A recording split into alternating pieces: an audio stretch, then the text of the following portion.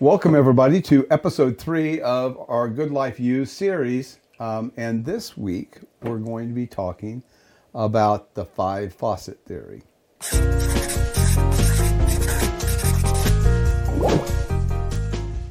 This is a continuation in this series, and in our second episode, we talked about wonky schedules. And if you haven't watched or listened to that episode, our episodes are kind of going to build on each other. So I'd recommend you go back and watch the second episode, and in there you'll see me lead that episode by saying maybe you should go watch the first one. So it's probably a good idea to go ahead and watch the first and the second one, but definitely get into that second one to set this one up. I think you'll be much happier and learn a little bit more about what we're trying to do. So we're excited about this.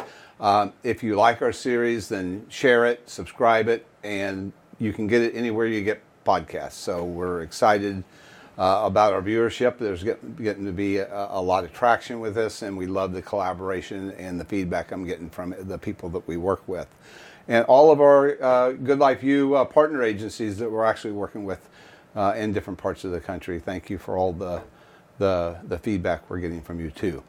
You know, as you learn, wonky schedules from the last episode are crazy mixed up schedules that are sort of off balance. They're hard to fill. They're fractured. They're filled with part-time and full-time staff.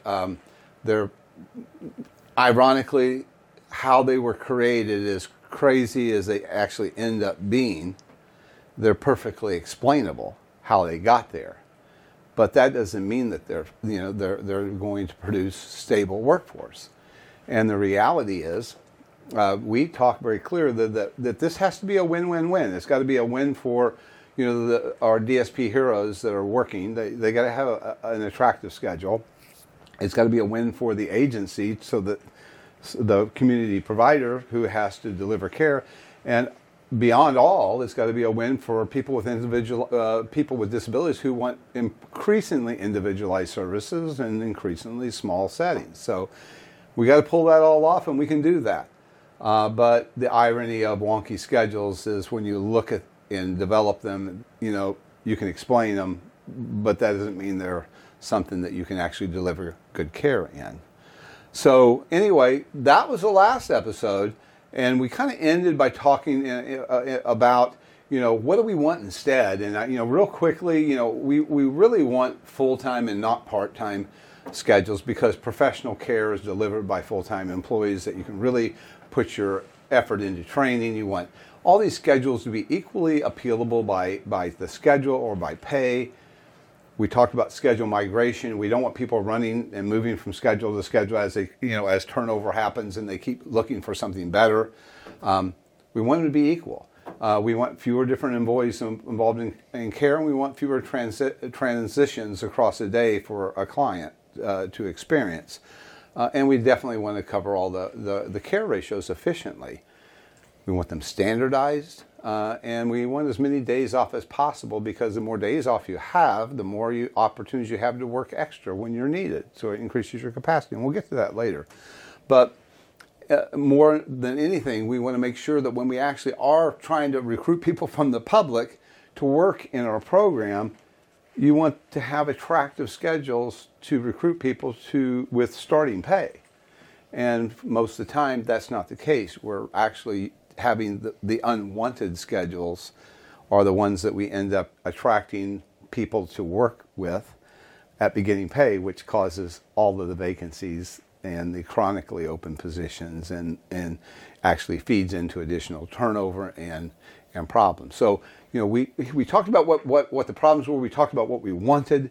And today what I'm going to do is dive a little deeper into the different types of schedules that are used at GoodLife as a comparison, and our partners, but we're going to kind of use GoodLife as an example, and talk a little bit about the challenges and the uses of these schedules. I will tell you, we don't use one schedule, and nobody does use just one scheduling approach to deliver care, because you have to have schedules that are layered on top of each other in ways that will allow you to deliver the ratios of care that you need.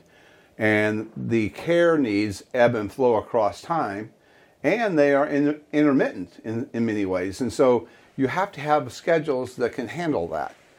And that's often what produces all the problems with the schedules in the first place, how that is laid out. But at the same time, this is kind of what we're charged with. And so we have different standardized schedules that we layer on top of each other. Now, one of them that is most well known, I guess, the most used schedule across the country, and we use it too in very small moderation, is the 5-day work week.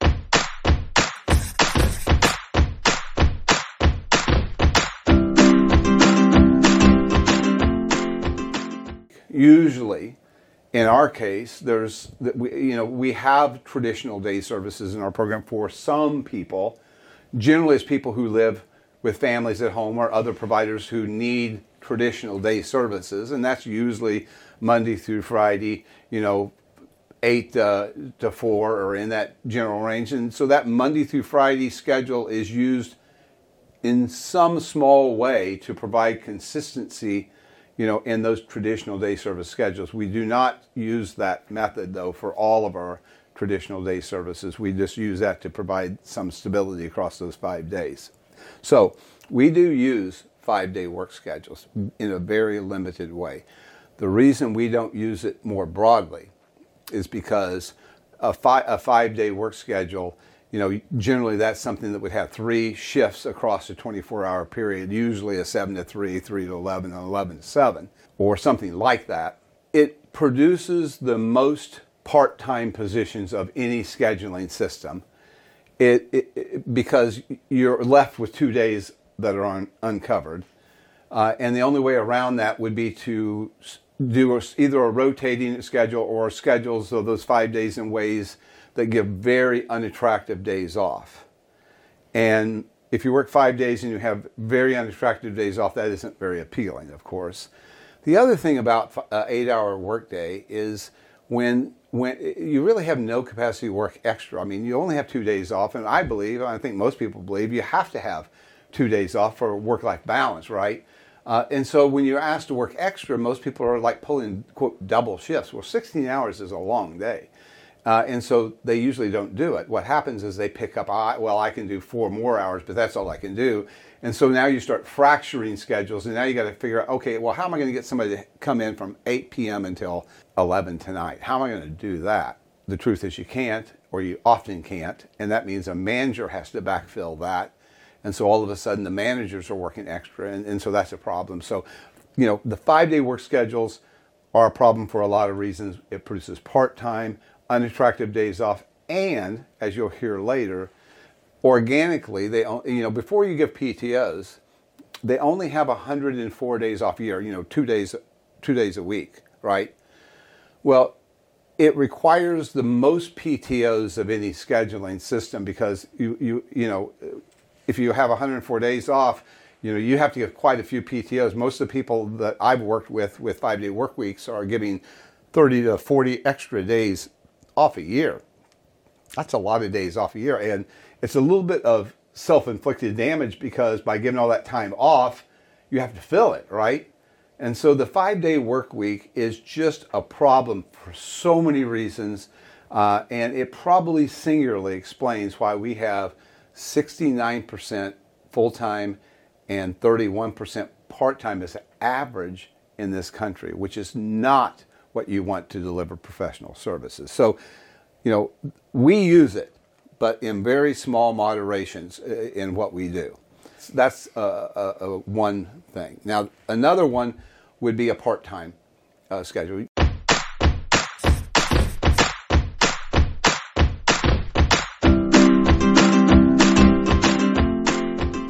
Normally, those are weekend positions. We use them in very small moderation, very few. In fact, I think we only have 4% part-time positions in our agency. Now, that's compared to 31% nationally. So we just use a fraction of part-time, and it's on weekends when we do it normally, but only when they're working with somebody who is full-time and experienced. The problem with part-time is 2 things. One, if somebody's working a part-time weekend, usually they're working someplace else full-time, or they're going to school, or they're doing something. Really, part-time positions rarely work extra because by definition they want part-time, and usually they're bolting that onto some other job somewhere, or they have other responsibilities, and that's what they can afford to do. So it's not a very good position to get extra capacity for an agency, and it's filled with risk because they're often working during times when there's no supervision present. I mean, if people are working weekends part-time, then the managers who are working are not usually working weekends. Oftentimes, I've seen in agencies they're working by themselves on the weekend. Some people call this weekend warriors. It sounds great, but it's delivering care that often is risky, and it has the most of all positions. It has the most vacancies. What that means is, when you have those vacancies, well, what happens? Well, you got to have 5-day work week people pick up 2 days, which is hard to do. Then you don't have any time off. Or you have managers doing it, and you're going to lose managers. And if you lose managers, you lose your direct support staff as well. So that's not a good option, but it is used in a targeted way in our agency, but never by themselves. So those are two types of schedules that everybody else knows about. Everybody uses those. But I'm going to talk to you about one that most people don't do. And this is really our go-to schedule. I'd say, about 40% or 45% of all of our schedules fall into this category. This is a 3-day, sometimes it's a 4-day work week, but mostly a 3-day work week. It's called the front back half work week.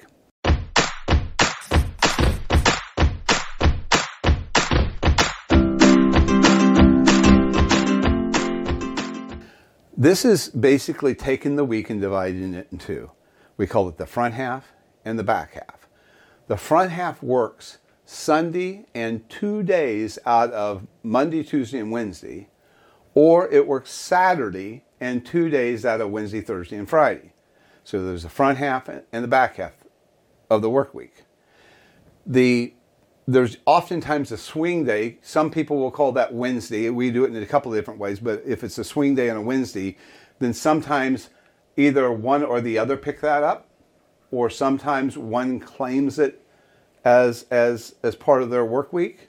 And I'll go over another technique here in a little bit, but basically you work 3 days, and sometimes you pick up that fourth day, and sometimes you have an overlay staff that works the swing day across, 3 homes, where one swing day is on a Tuesday, one swing day is on a Wednesday, and one swing day is on a Thursday, and we can go through, details of how that would happen, but or show a schedule on how that would work. But that's kind of how the front back half. Now, a front half back half workforce works 12 or 13 hours a day.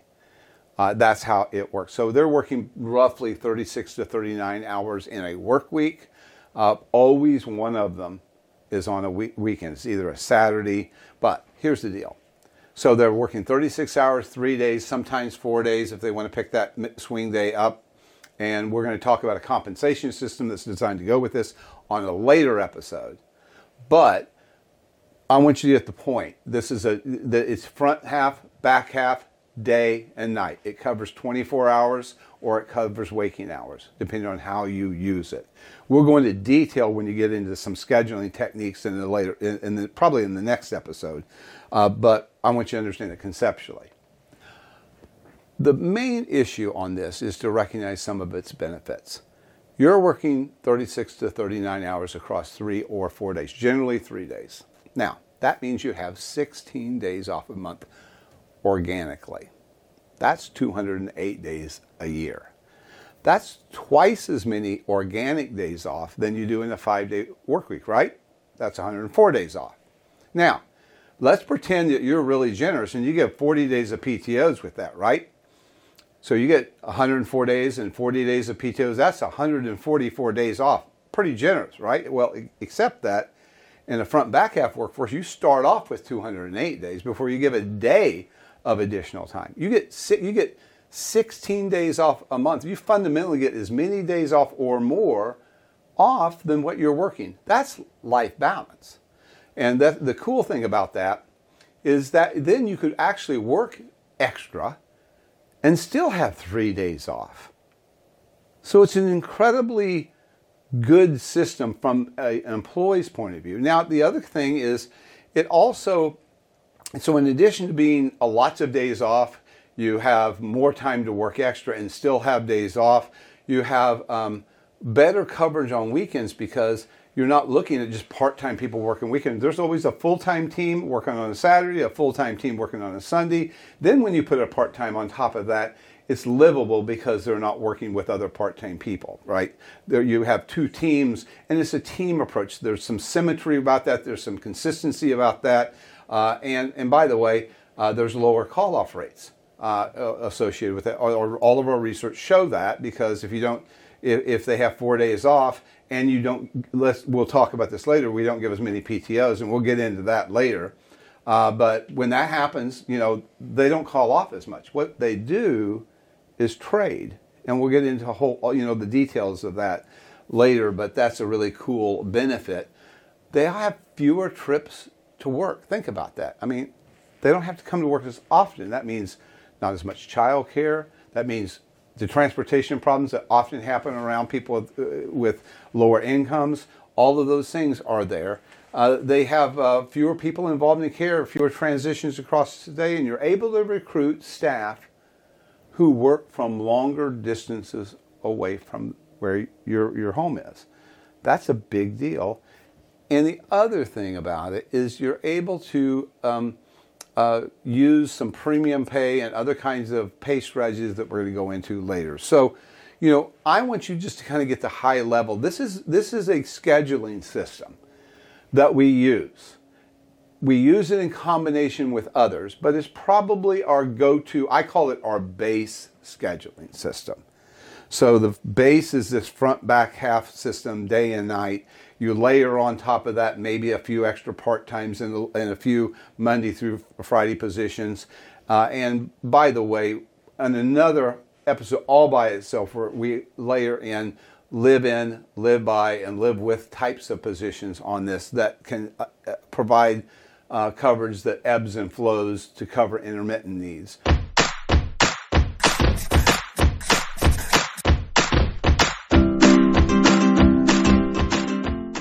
So you look at all these combinations of staffing approaches and put it together, and what you have is you have a portfolio of positions that are standardized, that are used to put together the ratios that you need, and they all have a purpose. And that's how we approach the scheduling. And at the end of the day, what it means is they also have different rates of turnover, variety of other things, and stability. And collectively, they increase the stability of the program, fewer different people involved in care, and they really just deliver better care. So what I really kind of want you to take out of the episode today is that we have this approach to scheduling. And the approach to scheduling really tries to give people more of what they want. And what direct support staff want is they want more pay, and we'll get into that. These schedules actually produce about 10% or 15% more buying power for pay. But they also give all this other stuff that they want. Work-life balance, time off, and for the agency, it gives them the capacity to work extra and less reliance on part-time workforce. So it's sort of like trying to create that win-win-win arrangement.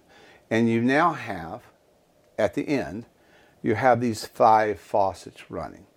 That's a faucet for all these different types of schedules that work and have a purpose, a very targeted purpose.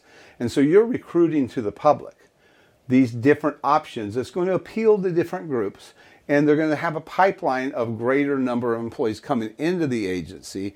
And because they're standardized, you don't actually have to wait until these positions are open in order to hire. That's going to be covered under another episode called Vacancy or Workforce Management, and how our superimposed staffing and our employee staffing choices work. And that's an incredible thing for HR, because they are not going to the public trying to fill positions that they can't fill, and they're not waiting for weeks to figure out really what position is available as people migrate across an agency. This is all designed to kind of work together. So this episode kind of gives you the big picture of the different approaches. Next episode, we're going to talk about how do we get organized in your agency to figure out what schedules we use in your homes and in your program, and then we're going to go into some details of how we get that done. Then we're going to talk about our pay strategies after that.